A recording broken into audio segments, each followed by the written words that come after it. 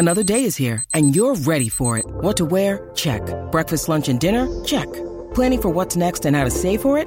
That's where Bank of America can help. For your financial to-dos, Bank of America has experts ready to help get you closer to your goals. Get started at one of our local financial centers or 24/7 in our mobile banking app. Find a location near you at bankofamerica.com/talktous. What would you like the power to do? Mobile banking requires downloading the app and is only available for select devices. Message and data rates may apply. Bank of America N.A., member FDIC. When you need mealtime inspiration, it's worth shopping Kroger, where you'll find over 30,000 mouth-watering choices that excite your inner foodie. And no matter what tasty choice you make, you'll enjoy our everyday low prices, plus extra ways to save, like digital coupons worth over $600 each week. You can also save up to $1 off per gallon at the pump with fuel points. More savings and more inspiring flavors make shopping Kroger worth it every time. Kroger, fresh for everyone. Fuel restrictions apply.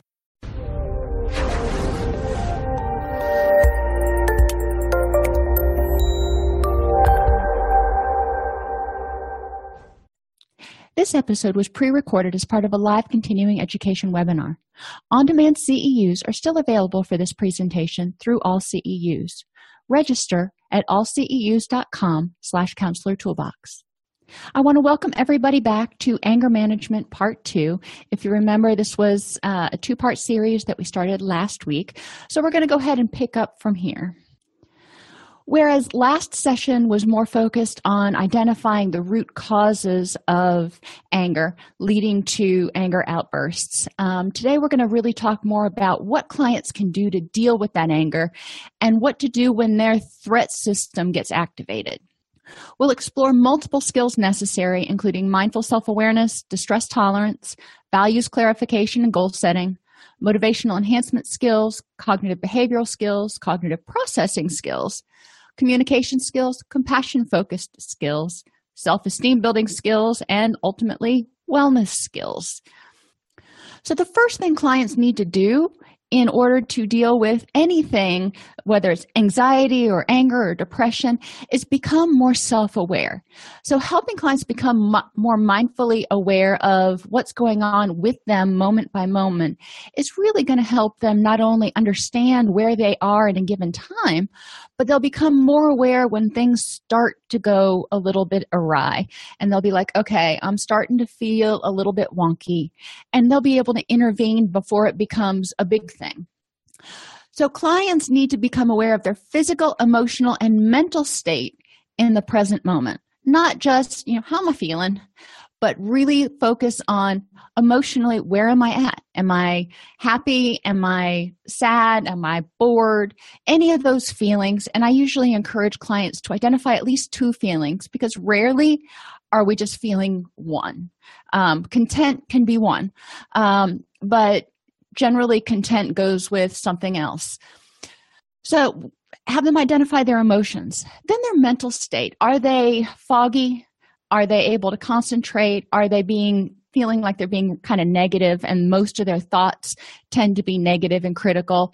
Or are they relatively optimistic today and creative? And physically, how are they feeling? Are they achy? Do they need to take a time out and roll their shoulders because they've been typing on a keyboard all day? Does their neck hurt? Do they need to stretch? Do they need to get up and walk around or go to the bathroom? How are they feeling? Too often, I think we're all guilty of this. We will be sitting there and we'll be doing something and we'll kind of be in the groove. And then all of a sudden it's like, oh, I'm really hungry. And you look down and you haven't eaten for 5 hours. So it's important for clients to become more mindful of how they feel moment to moment. And, normally I talk about having them do a mindful scan 3 times a day, breakfast, lunch, and dinner. Well, I've added to that because, I like to. When they first wake up in the morning before they get out of bed, and when they're laying down in bed at night, to do a mindfulness scan. So that's 5 times a day. Once they master the initial 3, add 2 more. Because before they get out of bed, it's going to kind of set the tone for the entire day. One thing some research has shown is that our filters, our autopilot filters, aren't kicked in when we first wake up in the morning. But once we get up and start moving around, then we start operating more on autopilot. So if people do a mindfulness scan when they first wake up in the morning, before they get out of bed, before they have their coffee, they'll probably be a little bit more in tune to exactly how they're feeling. This is especially true if they can avoid waking up to a really loud alarm that they have to like fly across the room to turn off. But whatever it takes. And in the evening, likely they will improve their sleep quality if they do a mindfulness scan so they can identify anything that is increasing their anxiety and deal with it. They can identify anything that may be making them physically uncomfortable and deal with it. And they can also identify their emotional state and maybe work to improve that. So as they're going to sleep, they're focusing on the positive and something that makes them happy instead of dreading going to work in the morning or replaying something bad that happened the day before. So again, mindful self-awareness, start people out with breakfast, lunch, and dinner because, everybody does that. And then add first thing in the morning and last thing before you go to bed. When I worked in residential, we had worksheets that the clients were expected to do and turn into their primary counselor that had them basically doing a mindfulness scan at each one of those points. They would turn their things in at the end of the week, and then they and their counselor would look to see if there were any patterns throughout the day of, if you woke up and you felt this way, what did you do and how did the rest of your day go? Did it get progressively worse, or were you able to arrest it because you found out what was going on, or you at least realized that you weren't feeling great and you moved on? We know that if we get up in the morning, for most people, if we are not in a good mindset, if we're in pain, if we're grumpy, for whatever reason, we're going to be more likely to be irritable. And, I'm not saying fly off in a rage, but just be irritable and cranky and unpleasant to be around because we don't feel well. So we want to make sure that people identify their vulnerabilities as they are in the present moment and adjust accordingly. If they didn't sleep well and they're foggy-headed, making sure that, they get what has to be done, but they don't try to get 6 other things done. Give themselves a break and say, let's just get what has to be done today because that'll be as much as I can do. And being compassionate with themselves. We also want to encourage them to identify the components of their feelings. And if you think back to emotion efficacy, then this will sound a little bit familiar. The emotional component of their feelings. How do they feel? Happy, sad, glad, mad, scared, any of those words. What are their thoughts that are going through their head right now that are supporting that emotion that they're labeling? Because generally we label thoughts with an emotion then they feed on each other. If you are having negative thoughts, then you may have a negative emotional state, which will contribute to negative thoughts. You see where we're going. We want them to identify physical sensations that are associated with that emotion. And eventually they're going to learn to differentiate the physical sensations associated with a threat, which may cause anger or fear, your fight or flight, versus physical sensations associated with too much caffeine or too little sleep or low blood sugar. And then we want people to identify what behavioral urges they have with each and every feeling. So they develop sort of a catalog. And if they start feeling this urge, they may not have noticed the physical sensations, the thoughts, or the emotions. But if they start having this urge to just I don't exactly know what that is, but you get the idea. Then they know to check in with themselves because they know that urge is associated with being angry. So they can check in and go, all right, what's going on with me? If they start having sweaty palms, if they start flushing, if they start grinding their teeth, whatever some of their physical sensations are that are associated with anger, if they start feeling those, they can take a break and go, okay, something must be bothering me that I'm trying to avoid dealing with. For me, I know I clench my teeth. If I start getting stressed, I'll clench my teeth. And before I know it, I'm like, oh, my jaw really hurts. And then I have to go, well, what's going on that would make me grind my teeth even when I'm awake? So physical sensations may be your leading indicator, if you will. Or if you just notice that you're being a negative Nelly and you find fault with everything. You're looking at the glass as half empty. You are looking at the day as partly cloudy. Then we want to say, okay, if you're having these negative thoughts, what's putting you in that frame of mind? So there's a lot that can be done with mindful self-awareness to prevent vulnerabilities or to help people identify days when they're going to be more likely to be irritable, more likely to have an anger episode. And they can also identify leading indicators of when they are heading down that anger path so they can arrest it before they're rageful. They can stop it at like mildly irritated. Think about if you know somebody who hates standing in line. And this used to be a much bigger deal before smartphones and all that kind of stuff, when people had nothing to do and they would just get so frustrated. But think about how people react in line. Some people start fidgeting and getting antsy, looking around, trying to find another aisle they can get in. Some people start talking more loudly. Some people start criticizing the cashier. You can listen in and see how different people have a different leading edge for their anger, but you can identify that, they're starting to get upset. So once they're aware of their anger, their anxiety, their distress, whatever label they want to put on it, we need to help clients learn distress tolerance skills. Distract, don't react. So when they first start getting upset, they have that adrenaline haze going on. The body has said, okay, there's a threat. We need to decide whether we're going to fight or we're going to flee. At that point in time, the person's automatic reaction, if you will, is the one that's going to be the one the person has had rewarded the most. Most of our clients, if they're seeing us because they have anger management issues or anger issues, we can pretty well assume that anger has worked for them, and that's their go-to response, which has led to overgeneralization and all kinds of other stuff. So we know that they're likely going to respond with anger. Okay, we don't want them to do that, so we need to help them figure out how they can distract so they can move past that adrenaline kind of tunnel vision and make a conscious choice about what behavior to choose instead of just relying on the most automatic urge. They can ride the wave. When they start to get angry, they can identify how big the wave is. Are we talking it's one of those monsoon waves, or is it just one of those little gentle rolling waves? And then where are you on the wave? Are you at the crest where it's just going to get better from here? Or are you building? Are you still building momentum on that anger?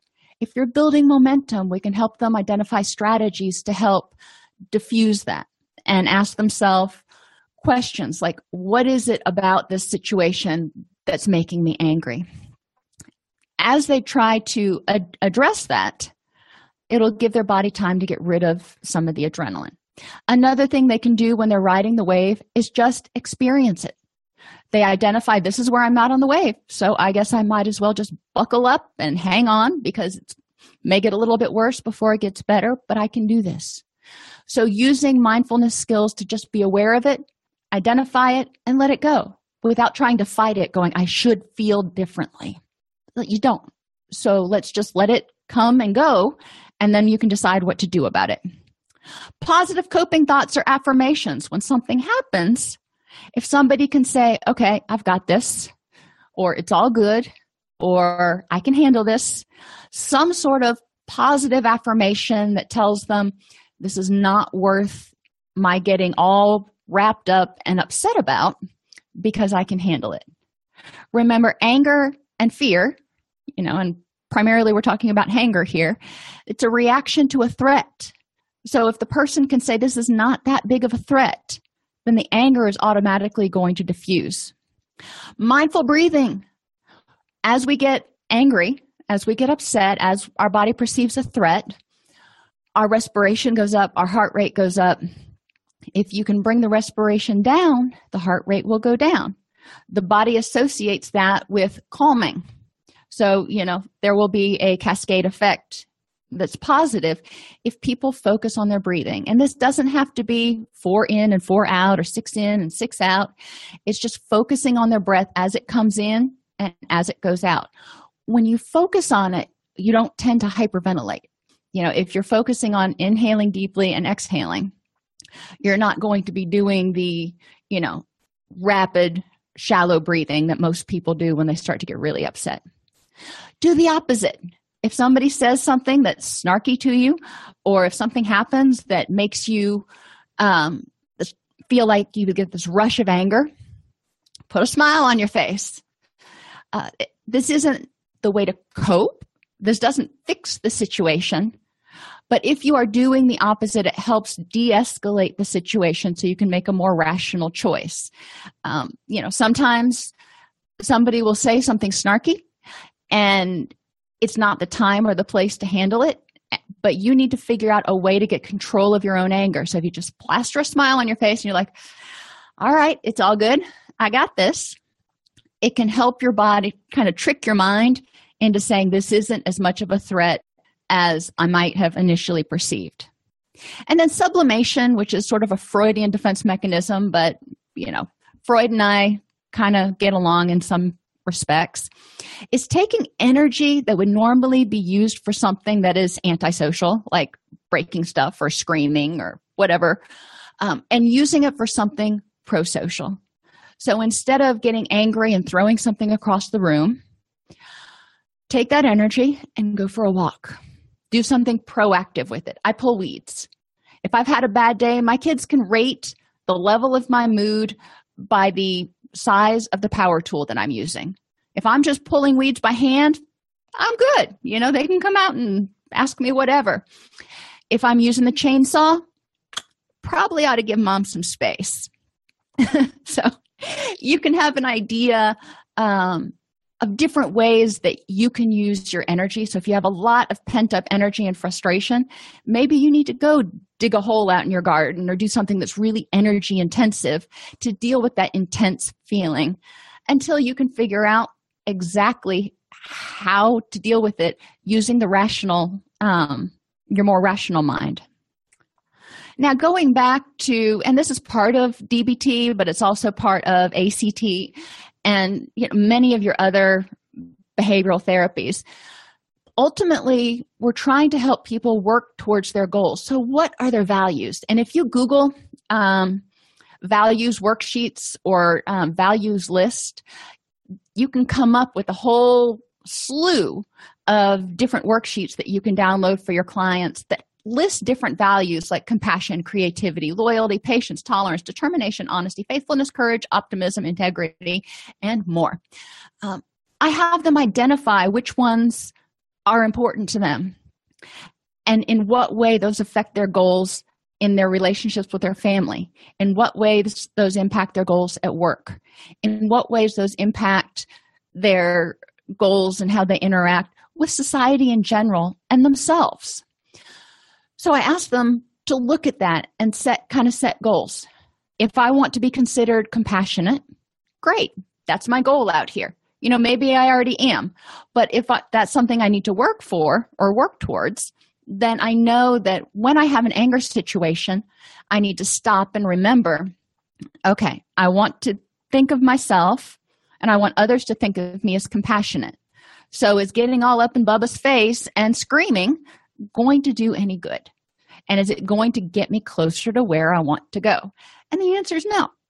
So understanding your values or having clients understand their values can help them make better choices in their responses to distress. Distress happens. Anger happens. That's just the way we're wired. But the way we choose to deal with it is well within our wheelhouse. Another thing we can do is ask clients, what's important to you? In 5 years, what do you need to have to be content? Because sometimes they'll go through that values list and they'll check off half of the things on there. And we can't possibly write goals for all of those and have them focus on those. That's just too much. So what do you need to have to be content? Do you need to have a $500,000 house? Do you need to have a Ferrari? You may want to, but what do you need? And we have a big discussion between the difference between needing and wanting. An alternate exercise that I've used is asking people what 20 things they need to be happy. And this is before we have the need versus want discussion. And then I say, okay, now I want everybody to eliminate 2. You can't have all 20 now. You can only have 18, so eliminate 2. And we keep going through and doing this and talking about why they eliminated what they did until we get down to where each person only has 6 things left. Now, by the time you get down to 6, that's pretty bare bones. And that's identifying what is really core in this person's value system. And we can set goals around those. So ACT interventions. One of the things we can do is ask clients why they consider anger to be a problem. Anger is a feeling we have. And instead of resisting it and trying to tell yourself you shouldn't be angry, accept it. Anger is what it is. And it's really kind of cool because it's your body's way or your brain's way of saying there's a threat and you need to be protected. So what is it about anger that's a problem? And most of the time it comes down to their responses to anger, not anger itself, which is the problem. Determine if anger is part of experiential avoidance. That means, do they get angry instead of having to face uncomfortable emotions like fear and depression that are very overwhelming or make them feel vulnerable? Do they instead lash out with anger so they don't have to feel vulnerable or feel emotions that for them are more painful? Determine if anger is instrumental. Are you using it to manipulate others? And is this where you want to be? Is this part of your goals and your value system? Or is manipulation really not one of your values? Distinguish feeling angry from acting aggressively. You can feel angry without acting aggressively. And again, validating that anger is a very natural, innate feeling that we have, and it's going to happen.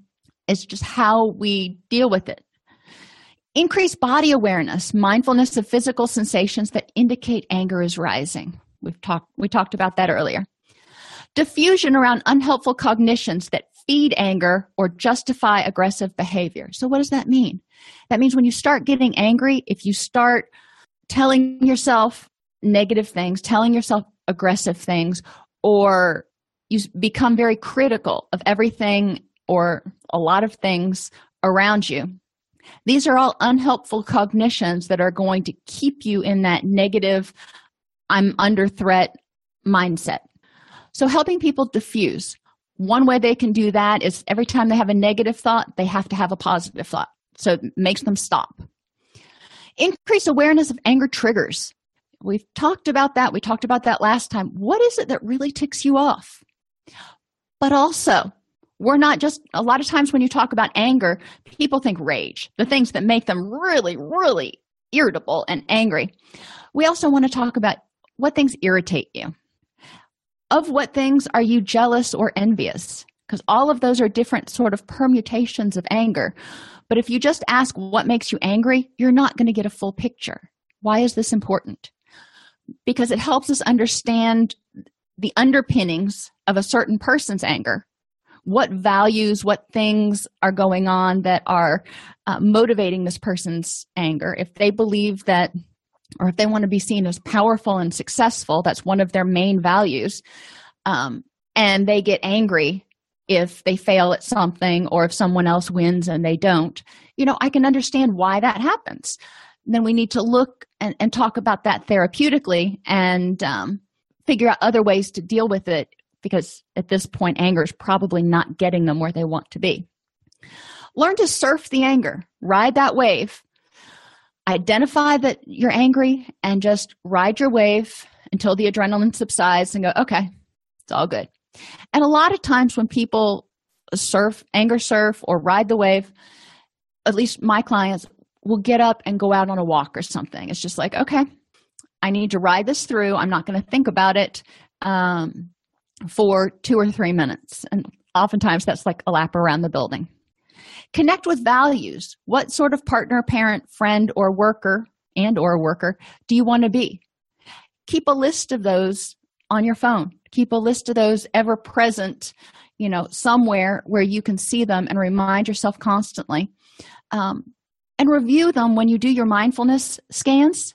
This is the kind of person I am.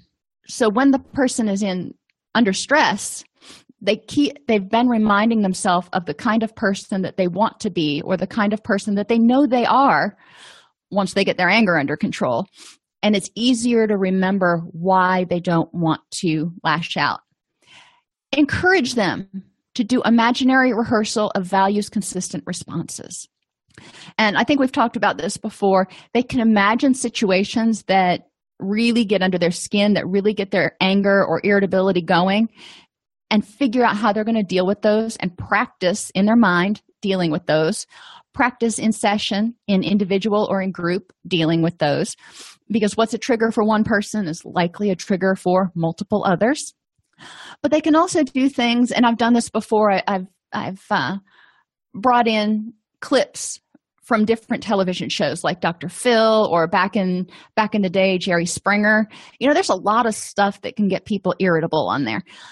And we talk about, what was it about this that triggered your anger or got you all fired up, and how could you best handle it? We also look at what happened, especially on the Springer show, where people would really demonstrate poor anger management. And we would rewind and say, okay, now what anger behaviors did you see leading up to this? Did you see the person start fidgeting in their seat? Did you see them start clenching their jaw? Did their facial expression change? So they become more aware of what anger looks like in other people. And they can also, at the same time, become more aware of their own anger clues. Motivational enhancement. Okay, we're going to work on anger management. Great. But you know what? Anger and anger outbursts serve a purpose, and the person uses them as their go-to response because they have produced the most benefit. So we've got to figure out, why is it again that I'm giving this up? So we want to look at motivational enhancement again. What are the benefits of staying angry, continuing with this behavior the way it is? Why are we highlighting this? Because we need to find other ways to meet those needs. So if one of the benefits of staying angry is the fact that, they have more control over situations and people do what they want them to do, we say, okay, aside from intimidating them, how else could we help you, or could you learn to get people to do what you want them to do? Let's talk about communication skills. Let's talk about assertiveness. So I go through each dimension, and then we talk about the drawbacks of anger. And generally, that's a pretty easy list too, because they thought about that before they came to counseling. Then we think about the benefits of changing, and they've probably thought about that some too. But change and letting go of the anger is not a panacea, because sometimes they're going to feel vulnerable, and that may be a drawback to changing. So how do they handle that? So we want to eliminate the benefits of staying angry, and we want to eliminate the drawbacks to changing or to anger management in order to maximize people's motivation. CBT, cognitive distortions and unhelpful thoughts. A lot of times when we think about anger and we look at the thoughts that were leading up to an anger episode, there are a lot of unhelpful thoughts and behaviors that happen. All or nothing thinking. You always do this, or you never hold up to your end of the bargain, which leads to, also overgeneralizing. You never do this at home, which means you must never do it ever and always. Mind reading or intention forecasting. If somebody comes up and says something to you, asks you to do something, and you get irritated because you just know that they're doing that because they want to make you look stupid, or they did that because they were trying to embarrass you. Really? How do you know what they're thinking? Feelings are facts. I felt angry for a minute, therefore it must be threatening. Not necessarily. We've already identified the fact that a lot of times people's feelings tend to be overgeneralized. So a lot of times things that they feel angry about, like really angry about, are more like down on the irritation level of the scale. Tunnel vision, only seeing one thing and what's going on. I don't care what happened in your life. I don't care what's going on with you. You are going really slow right now at getting me checked out, and I feel annoyed. Therefore, you must be trying to annoy me. I don't know any cashier, well, that generally does things to try to annoy people. I'm sure there are that just kind of get snarky every once in a while. But a lot of times, if somebody feels angry, then they find a way to justify their anger instead of saying, is this anger justified? Personalization, taking it personally. Anytime somebody says something, maybe you're sitting in a meeting and the CEO of the company criticizes a proposal that you worked on, and you take it as a personal affront, and you get all angry that nothing you ever do gets any recognition, and she's always criticizing you. So that's personalization and all or none thinking kind of wrapped up in one. Blaming. A lot of times, blaming is used when people get angry because they feel vulnerable. Whatever the threat was, let's go back to that thing that was turned into the CEO. When somebody feels vulnerable and feels attacked, then they may try to diffuse or deflect attention to everybody else in the group. Well, so-and-so only showed up for 3 of the meetings, and so-and-so didn't get his thing in on time. And if so-and-so would have done whatever, then I would have been able to do a better job. Maybe, maybe not. But blaming tends to be a way of reacting somewhat passive-aggressively, somewhat aggressively, depending on how you do it, when people feel vulnerable or threatened. And a lot of times blaming comes up only when people feel angry. It's like, okay, I'm going to spread the misery. Magnification, making a mountain out of a molehill. Something relatively minor happens and you just blow it completely out of proportion. The fallacy of fairness. Sometimes people get angry because something isn't fair. And helping clients understand that, you know what? Life's not fair. And it really stinks sometimes. This is one of the harder ones to help people kind of wrap their head around because they want to find meaning behind it. But helping them also understand and look around and see really good people who've had bad things happen to them can help them also understand that they're not unique. Bad things do happen to good people. And collecting straws is a nice name for creating a whole list of done me wrongs and just building them up. Instead of addressing things as they come up, people will collect little straws, and then finally there will be the straw that broke the camel's back. And you just get this litany of done me wrongs kind of dumped. And whoever is getting dumped on is just like, whoa, wait. Let me get up to speed here because I didn't realize I did any of this or that it was bothering you. So part of CBT, cognitive behavioral therapy, is using the ABCs, the activating event. What was it that happened? The consequences, you got angry. So what beliefs in there led you to get angry? Did you have the thought that you were disrespected, which led you to the thought that they were being rejecting or critical? Okay, well then identify it. So then you're going to go back and dispute the beliefs and go, was the person being rejecting? Maybe, maybe not. I can't forecast what's going to be unhelpful and what's going to be, as they would say, irrational without seeing each individual situation. But okay, then mark out the ones that are unhelpful. Then they may be left with some that are still negative. Maybe this person that they're interacting with is just an unhappy person. So you need to decide at that point, is getting angry with this person the best use of your energy? Is it going to change anything? Is it going to help you achieve your goals? A lot of times the answer is going to be no, because anything you do is probably just going to make the situation worse and draw you further away from your goals and values of being compassionate and, hardworking and all that other kind of stuff. CPT, or cognitive processing therapy, encourages people to play out the tape. If something happens and you get angry, that's fine.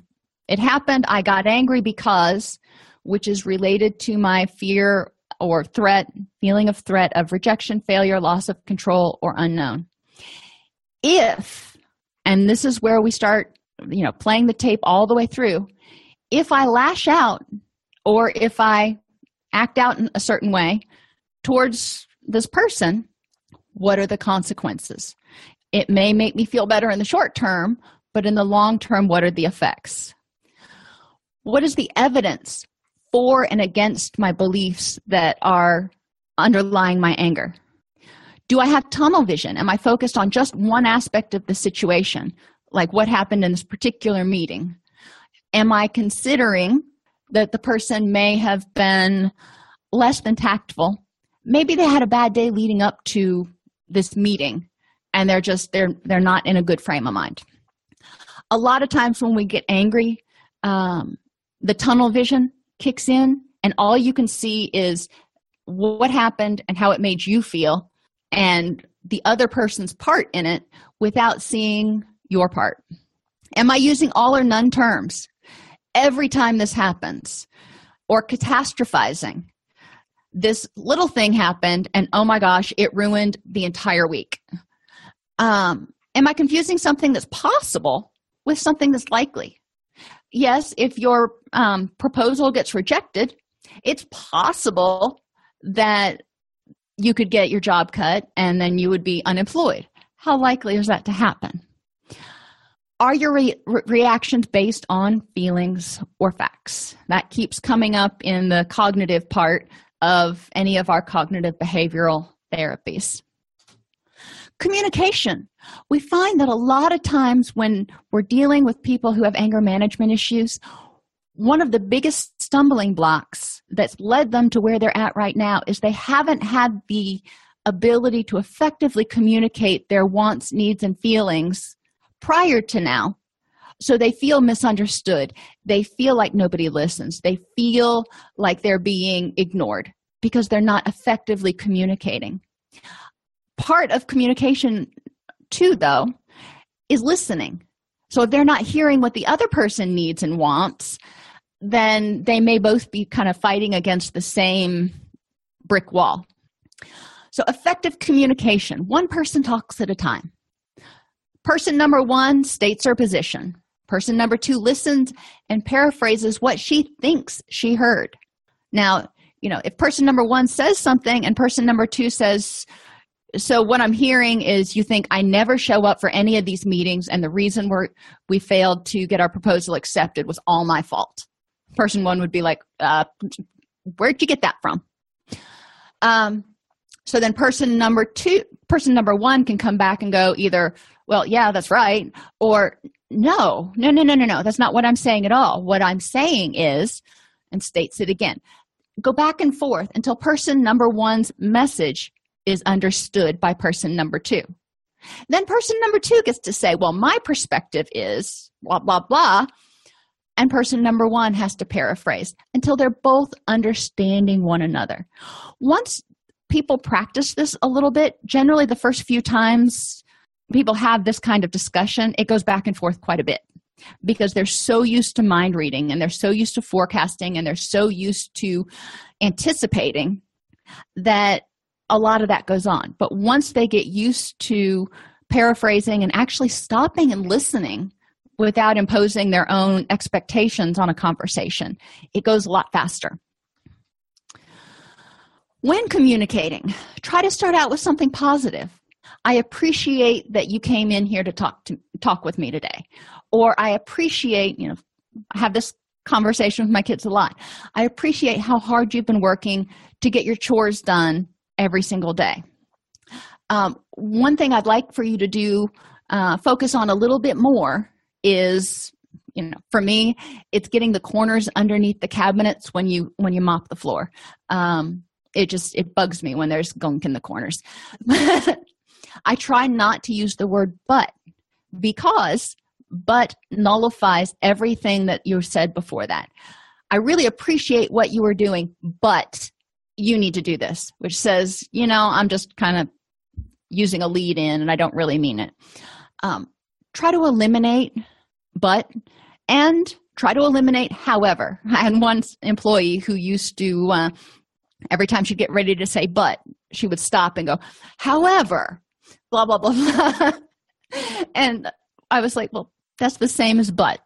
So let's talk about what the issue is. No interrupting. If someone is talking, let them talk.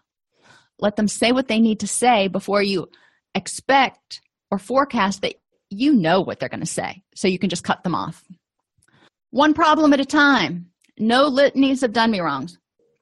Focus on one thing. If you're irritable or frustrated with your kids because they're not bringing down their laundry, but you're also frustrated because they haven't been doing their homework, and they haven't been going to bed on time, and they haven't been, the litany. Don't dump all that on them at once. Talk about one thing, then move on to the next. Identify your part in the situation, if any. Sometimes, especially like as a parent, I can identify where it's my fault that I have let them get away with without doing something for a while before I called them on it. So I can identify my part in it, and then we talk about what the solutions are. Use objective, measurable language. Starting off a conversation by going, "You are so stupid." No, not so much. Doesn't help anybody for anything. Objective, measurable language. Own your feelings and say, "I get frustrated when you leave your underwear in the middle of your bedroom floor." That is something the person can address. If I say, "I get frustrated because you're such a slob," then the person may be going, "Well, I don't see a problem, so I'm not sure what you're honing in on and telling me I'm a slob." And slob is not nice, and it will put the other person on defensive. And avoid using all or nothing terms. You never do the dishes. You never pick up after yourself. Avoid catastrophizing. We've kind of talked about that. And always propose solutions. So, when I have a discussion with my kids about, their chores not getting done, then I propose 1 to 3 solutions of, well, we could do this, this, or this. What do you think would work best for you? And generally, I have a part in it too, because I'm addressing what my part in the situation was. Compassion. Instead of staying angry at yourself for doing something wrong or failing at something, think about what your values are regarding how to treat people, and would you treat yourself that way. So if you view yourself as compassionate, if you view yourself as caring, treat yourself that way. If you're saying things to yourself that you would never say to anybody else, it's a clue. Think what you would say to your child. If you do something wrong or you fail at something, identify what you can learn from the situation. The only way we learn is if we kind of get outside of our comfort zone. Instead of staying angry at others, using compassion by thinking about what your values are regarding how to treat them and choosing a consistent course of action. If somebody does something that really gets under your skin, how can you be compassionate towards them? Take a breath, let it go. Maybe if it's a coworker, take a breath and let it go, and then go find them, 15 minutes or half an hour later or something, and be like, "Hey, you seem like you're having a bad day today. Is there anything I can do to help?" Identify 3 alternate reasons something that irritated you may have happened. And I use the slow cashier because most of us have experienced that. If you get irritated, or if your kids are getting frustrated, they're like, "Really, are we ever going to get home?" And they start blaming the cashier for being too slow. I'm like, let's think about why he or she may be going slow. Are they doing the best they can do? We're very blessed that we have, a lot of skills and tools at our disposal. Not everybody has that. What might have happened leading up to this that causes them to go slower today? Or just, think about if you were in that person's position and you were going really slow, what might it be like in your head? What might be going on that's just slowing up the works? If it's trying to manipulate others to do something for you or to get attention, do it yourself. So if you're getting angry at somebody because you want them to get up and get you something to drink, and they're just sitting there watching TV, Get up and do it yourself. Anger at them is only trying to manipulate them and train them to do what you want them to do. Self-esteem. Lack of self-esteem contributes to constantly seeking external approval and being hypersensitive to threats of rejection or isolation. Anytime somebody looks at you cross-eyed, you're just offended.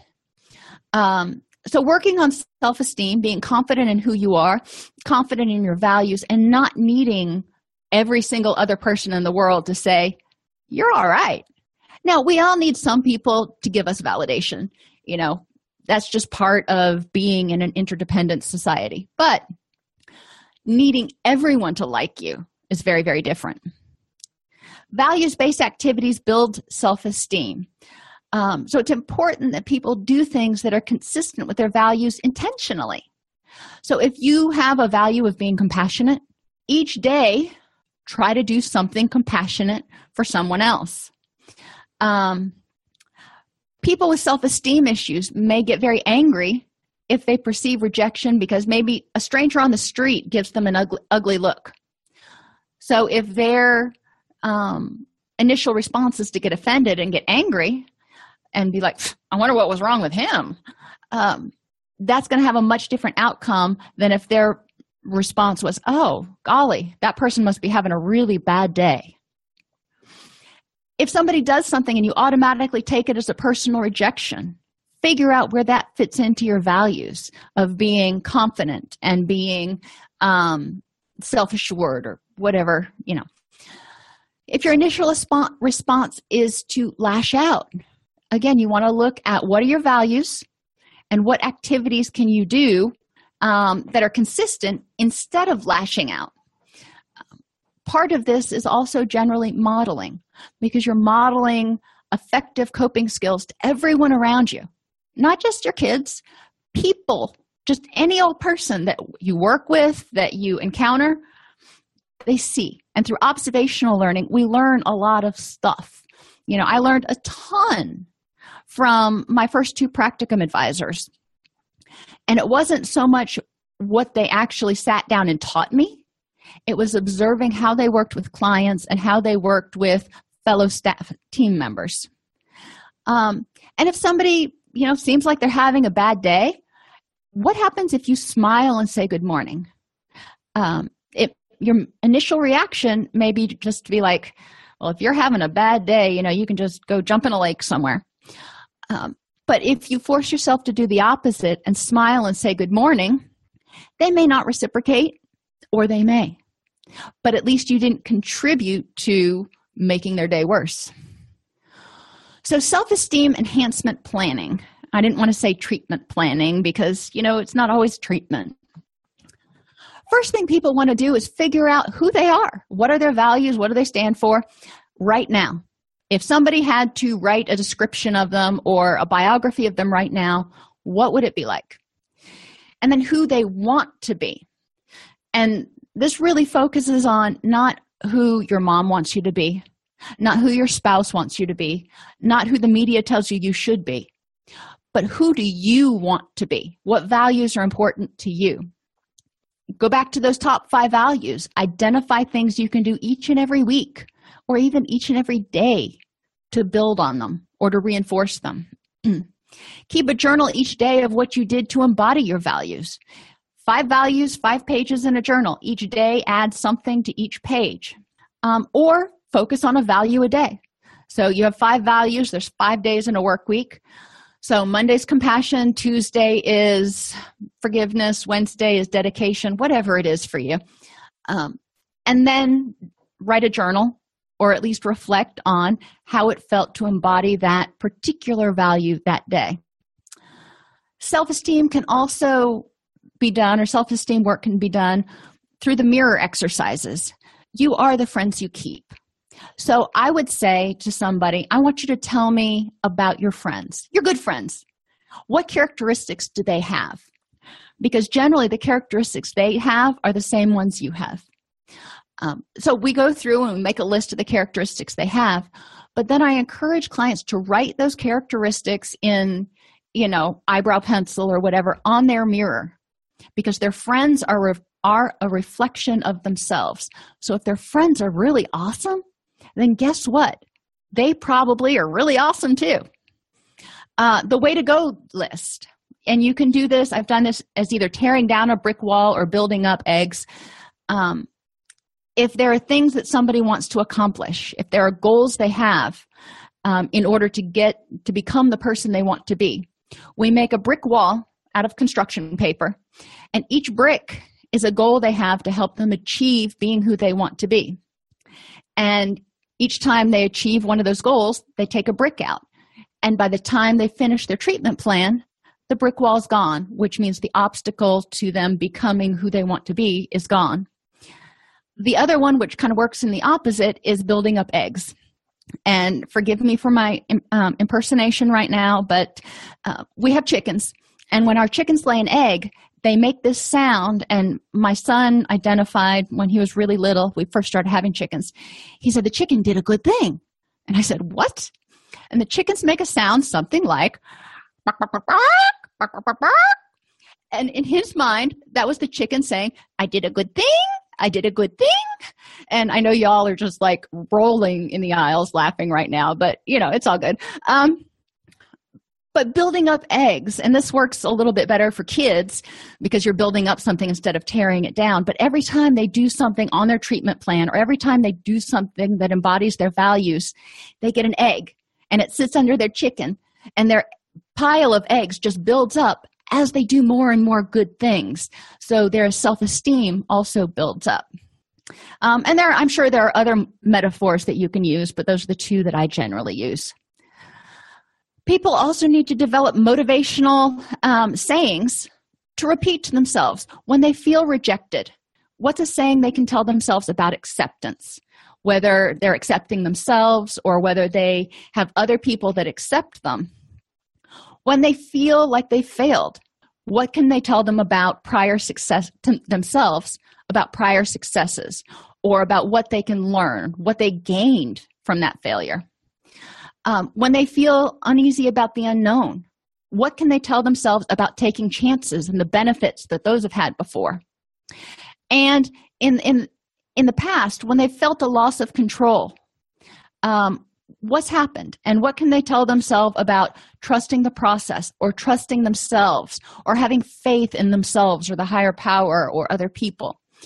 So for our basic threats, we want to have some motivational and strengths-based sayings that when we start to feel that threat, we can go, I got this. Wellness skills, and I know we're running short of time here. Increase the happy. You can't be angry and happy at the same time. So if you focus on saying, today I am going to be happy, and make sure you put things in there. Don't just tell yourself, I'm going to be happy, but put things in your day that make you happy. And focus on the small things. I love jumping spiders. And so I ended up reading about jumping spiders this morning while I was drinking my coffee. They're just like little fuzzy 8-legged teddy bears that eat ants. And I don't like ants. Anyhow, don't sweat the small stuff. It's a good book, but it also is just a good principle. If you're going to stay healthy and well, getting caught up in every little hiccup is going to be exhausting, and you won't have energy left to be happy. Keep a gratitude journal, things that you're grateful for each day. Add one or two things to it every single day. Put a priority on relaxation. We need to relax to let our body rejuvenate. So it's not optional. It's not something that, okay, I'll relax on Saturday. Even if it's only 15 minutes, give yourself a relaxation break every day. Limit as many irritants as possible. We can only handle so much in a day. So, try to portion out any irritants that you have to do so they're not all on one day. So maybe do the bills one day and return phone calls the next day, or return phone calls in the morning and do bills in the afternoon. Counter every negative with a positive. That helps you keep a balance. Get quality sleep, eat a healthy diet, exercise, because we know that reduces pain and improves serotonin and improves mood, and address pain issues. Know yourself and be your best friend. That goes back to temperament too. And we've talked about temperament and treatment. If you need downtime every day, make sure to take it. If you need more of a schedule, if you don't do so well, if everything's just kind of all up in the air and loosey-goosey, know that and assert that that's something that you need in your relationships. But be your best friend. Try to be accommodating to your own needs. Develop a social support system and make your environments, plural, welcoming and comfortable. This can be your home, your office, and your car, or whatever it is that you ride on the way to work. Try to make as many of your environments as pleasurable as possible. Anger is a response to a threat. Children perceive many things as threatening, so a single event like a barking dog can be overgeneralized. As adults, we can help them challenge those beliefs. But a lot of us as adults haven't challenged our own beliefs that have been overgeneralized, so we may need to go back and do that. Level the playing field by taking care of yourself like you would take care of your child, which means be compassionate. Don't push through just because you're a grown-up and you're supposed to. Be compassionate to yourself. Address your vulnerabilities. Learn about your anger triggers. Develop coping strategies to deal with threats of rejection, isolation, failure, the unknown, and loss of control. Identify your values and values consistent reactions to threats and put them on a note card or on your smartphone so you can access them when you are triggered, because then you're not thinking as clearly and you're not as able to come up with the new solutions. Learn ways to de-escalate yourself, whether that's through breathing, using a strengths-based coping mantra, disengaging either mentally and or physically, taking a walk, phoning a friend, distracting yourself for a minute, and urge or feeling surf. Practice, practice, practice. If you practice using these when you are not in the midst of an anger situation with someone else, you will be more able to do it when you are with other people. And keep an anger log to track your progress, because progress can be incremental, but you can look back over 3 months of an anger log and go, hey, I'm doing good. So encourage people to keep an anger log. Are there any questions? If you enjoy this podcast, please like and subscribe either in your podcast player or on YouTube. You can attend and participate in our live webinars with Dr. Snipes by subscribing at allceus.com/counselor toolbox. This episode has been brought to you in part by allceus.com, providing 24/7 multimedia continuing education and pre-certification training to counselors, therapists, and nurses since 2006. Use coupon code Counselor Toolbox to get a 20% discount off your order this month.